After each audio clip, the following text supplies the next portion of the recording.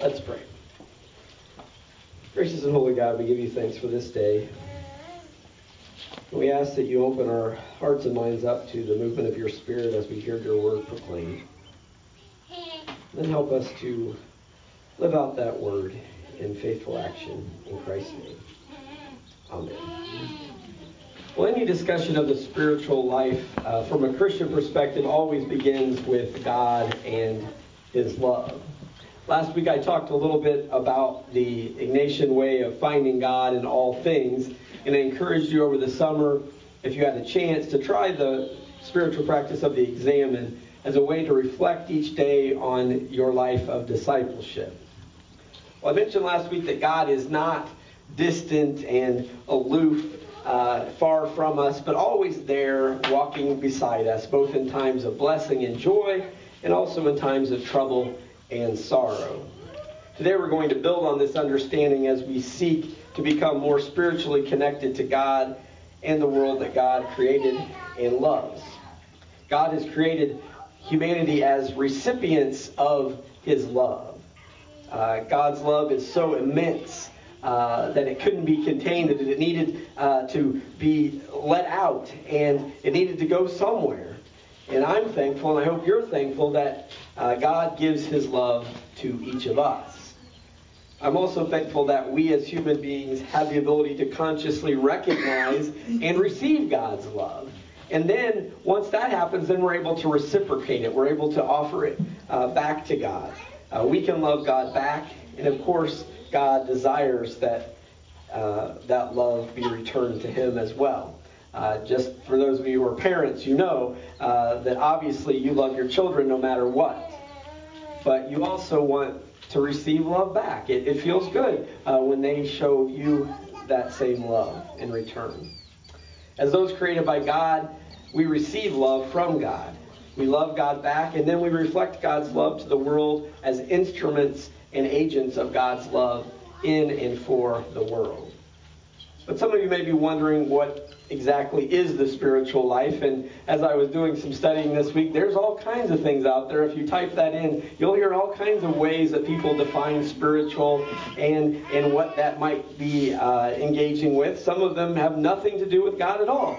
And so as we begin this time together, I thought we should get on the same page so we all know kind of what we're talking about. And I found a definition that was from Pastor Adam Hamilton that I think is in line with what we're looking for here, and also with what Wesley is speaking of as well. He defines it this way: the Christian spiritual life is our relationship with, our experience of, and our being shaped by God into the human beings God intends us to be. I'll say that one more time so you can let it sink in a little bit. The Christian spiritual life is our relationship with God, our experience of, and our being shaped by God into the human beings God intends us to be. Well, we often talk about this as a spiritual journey, or we're on a path of this faith that we live that involves knowing and loving and then also serving God. During these 3 weeks, we're going to seek to learn how we can grow in our spiritual lives, looking at practices and perspectives that can take us to a deeper spiritual life.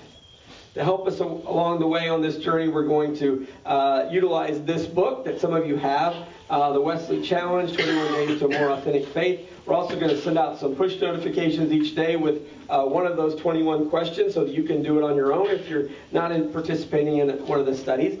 But this will allow you to connect, I think, in a very impactful way on what spirituality is. So we'll look at these. John Wesley is Methodism's founder, and he developed these questions in 1729 while he was a teaching fellow at Lincoln College at Oxford University in England. John was just 26 years old at the time, and he prepared these questions to help a small group of people, including his brother Charles Wesley, who wrote lots of hymns and was a pastor as well. And it was intended to help them grow deeper in their spirituality. Wesley believed that these questions could help the students with self-examination of their own spiritual lives, but then also point them towards practices that would help them grow in their faith. And because this group took their faith very seriously and often were very methodical in their attempt to put their faith into practice, they became mockingly known as the Methodists. So this originally was a derogatory term. Oh, those Methodists, you know. And the other Oxford students kind of poked fun at them because they were so methodical. They had a plan. They had a method about growing in their faith. And I'm going to invite all of you to be good Methodists over the next 21 days. I'd also like to encourage you, though, not to take this journey alone. The accountability, the support, and the encouragement of a small group is invaluable if you desire to grow in your faith. It's messy, it's hard, and surrounding yourself with a group really does help. Tonight, I've got a group that begins. If you aren't in another study group or growth group already, feel free to come and join us. We're going to meet in the parlor back at church from 6 to 7 o'clock tonight. And then there's also, as Jerry said earlier, that list in your bulletin of some other groups that are already meeting, and we'd love to have you come and be a part of any of those. But as we journey together, there's a question. That's a Christian and a question becomes a question, I think. But anyway, let me take a sip of water. I've got a little sinus issue, and it's getting me every once in a while. Excuse me. Where was I here? Questions, yes. As we journey together, there is a question for each day that Wesley proposed first to the Holy Club back at Oxford. And today, we're going to spend some time looking at the first question, which is Jesus real to me? I think this is a critical, kind of foundational question for us for developing spiritual lives. Richard Rohr observes in his book, Universal Christ, that many Christians understandably start their spiritual journey assuming that God is up there, and our job is to transcend this world to find Him. And I think that's often what gets us off track, is because we're so, we're thinking, oh, it's just such a thing up there, I could never attain it, or you try to, but in your trying to attain it, you don't recognize God right there beside you.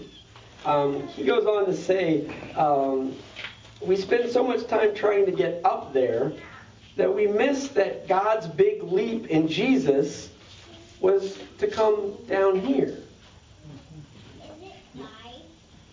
That's a really important thing to keep in our mind. You know, God didn't stay up there, but God chose to come down here and be God with us. As a result, much of our worship and religious effort, when we focus on God up there, is the spiritual equivalent of trying to go up what has become the down escalator. You know, I know as a kid, I've tried that a few times. It doesn't work very well. You know, I actually went to Chicago the other day when we were on the L. I tried to do it on accident. You know, I just wasn't paying attention. I was expecting that was going to, when I went around the corner, that was going to be the... It wasn't. Anyway, he says, I suspect that the up there mentality is the way most people's spiritual search has to start. But once the real inner journey begins, once you come to know that in Christ, God is forever overcoming the gap between human and divine, the Christian path becomes less about climbing and performance and more about descending and letting go and unlearning some things that you thought may have been that way. Knowing and loving Jesus is largely about becoming fully human, wounds and all. Instead of ascending spiritually or thinking we can remain unwounded and you can go through a life of discipleship unscathed, you can't. It's messy. The ego does not like this fundamental switch, though, at all. So we keep returning to some kind of performance principle, trying to climb out of this messy incarnation instead of learning from it. That God chose to come and be in the mess with us. So if we want to be Christ and be in Christ, we need to be down in the mess still today. But we're not alone. Through Christ, God is pouring God's self into all of creation. To be a Christian then is to see Christ in everyone and everything. We're not alone in the world, and we are not an accident. God created us. God knows us, and God wants to have a relationship with us. And Jesus Christ is that proof. The Christian spiritual life begins and ends with God in Christ. Listen again to the scripture for today about what Paul said to the Greek philosophers at Athens about why God created human beings and our proximity to God. He created humans that we would search for God and perhaps grope for Him and find Him. Though indeed He is not far from each of us. For in Him we live and move and have our being. Notice three things here. We were created to search for and find God. We don't just search and search and search, but we do find God if we truly search.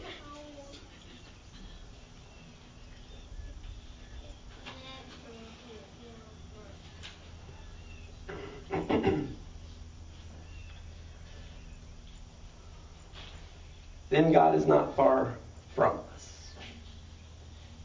And then lastly, in Him we live and we move and we have our being. This wonderful quote at the end there, Paul borrowed from a Greek poet who says, God surrounds us like the air that we breathe. As Christians, we believe that our lives are completely dependent upon God. We exist because God is.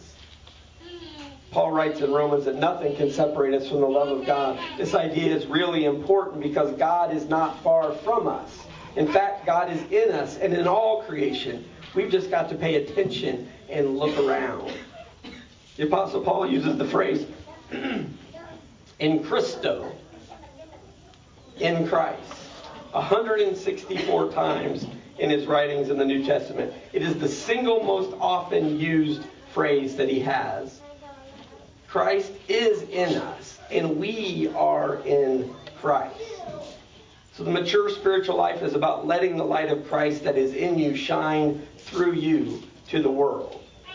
And if you are sometimes tempted to think that following unjust rules and policies is more important than showing compassion, or if you think that being right is more important than being kind, then taking time for self-reflection and accountability, and once again recognizing the Christ that is in you and every other living being, then I believe this will help you on your spiritual journey if you take this time. Because I know sometimes that's that unlearning part. We all get some whacked out ideas in our minds. And there's a lot of people out there that'll give you plenty of whacked out things to think about and believe. I would much prefer you to take a little bit of time to think as a Christian over these next 21 days. To think about God and God's activity in the world and not worry so much about some other people's activities in the world that don't really matter a whole lot in the end. Because if we take this time, I think on the other side, we'll have grown in our relationship with God, and it'll help us to see our world in a new way that will be enlivening to us. It won't be as we've seen it in the past. It won't be just a dark place that we hope to get out of to the by and by someday, but it'll be a place where we see God here and now into that glorious future. And Evelyn, Christian faith promises that when we open ourselves to God, when we seek Him, when we seek to live in relationship with God, we find a quality of life that we could not know otherwise. We experience what in Galatians Paul calls the fruit of the Spirit, described as love and joy and peace and patience and kindness and goodness and faithfulness and gentleness and self-control. In Evelyn Underhill's book, The Spiritual Life, she writes, so many Christians are like deaf people at a concert. They study the program carefully, believe every statement made in it, speak respectfully of the quality of the music, but rarely hear a phrase now, or maybe just now and again they hear a little bit of some sound. So they have no notion at all of the mighty symphony which fills the universe, to which our lives are destined to make their tiny contribution, and which is the self-expression of the eternal God. So the question is, are we hearing the music Or do we just believe in it? Have you ever experienced the majesty and glory of God? Being out here, it's easy, because if you can't, then you got a problem. Look around. Listen to the little ones' voices. That you can't quite make out the words yet, because they're so new.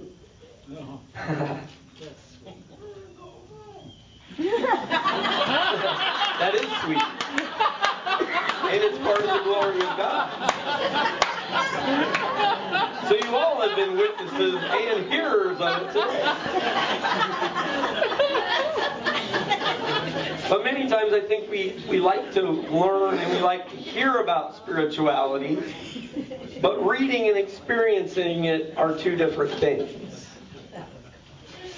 A deep spiritual life is meant for everyone.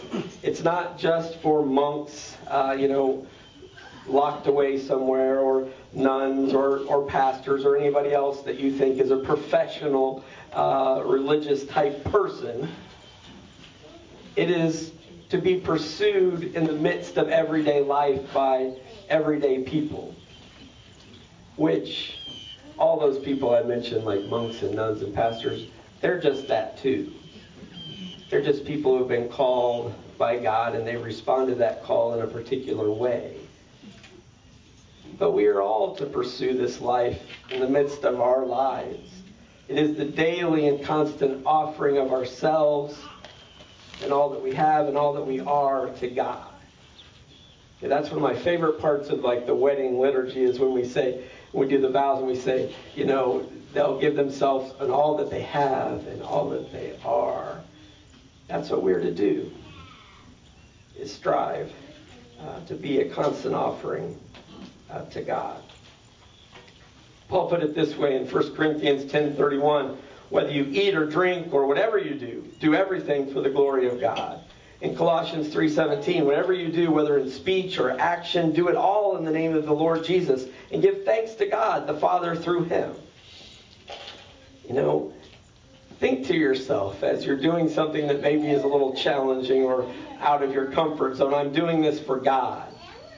I'm going to do what I do with such excellence and with such compassion that I'm honoring you, God, while I'm seeking to walk for you and with you and reflecting your love to the whole wide world. Finding God and serving God and even worshiping God is possible in our everyday lives. If we look at our work, our play, our interactions with others with spiritual eyes, then all that we do begins to take on spiritual worth. And if the things we do start taking on spiritual worth, then what also starts happening is the people who we surround ourselves with and that we encounter day by day also become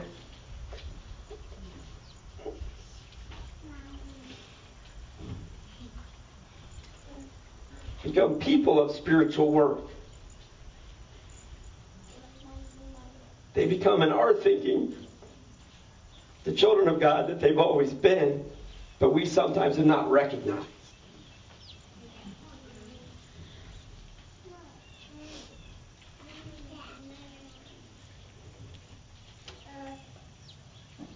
Wesley's first question, is Jesus real to me? This gets at the point of our Christian pursuit of devotion and witness to Jesus.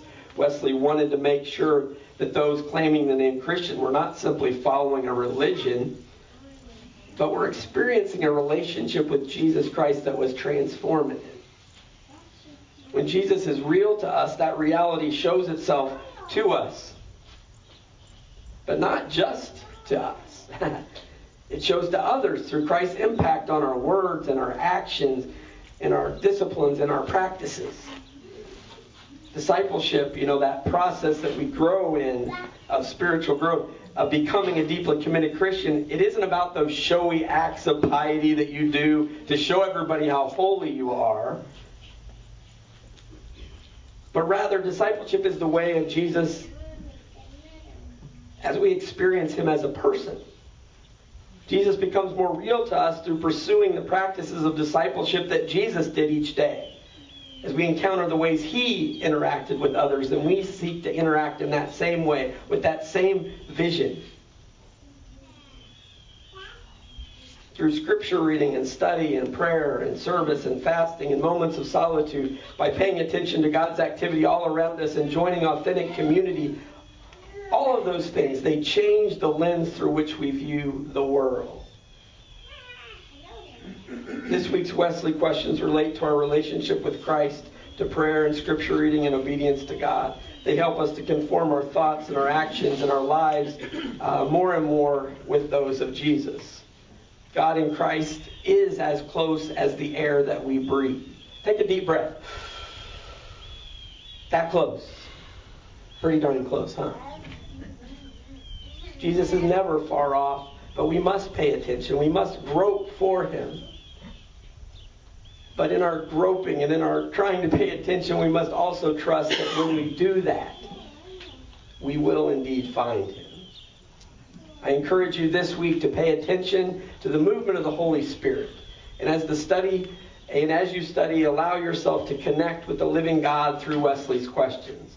And I hope by the end of this week that you will be able to say that Jesus is real to me, and those who encounter his love flowing through you will also be able to see it too.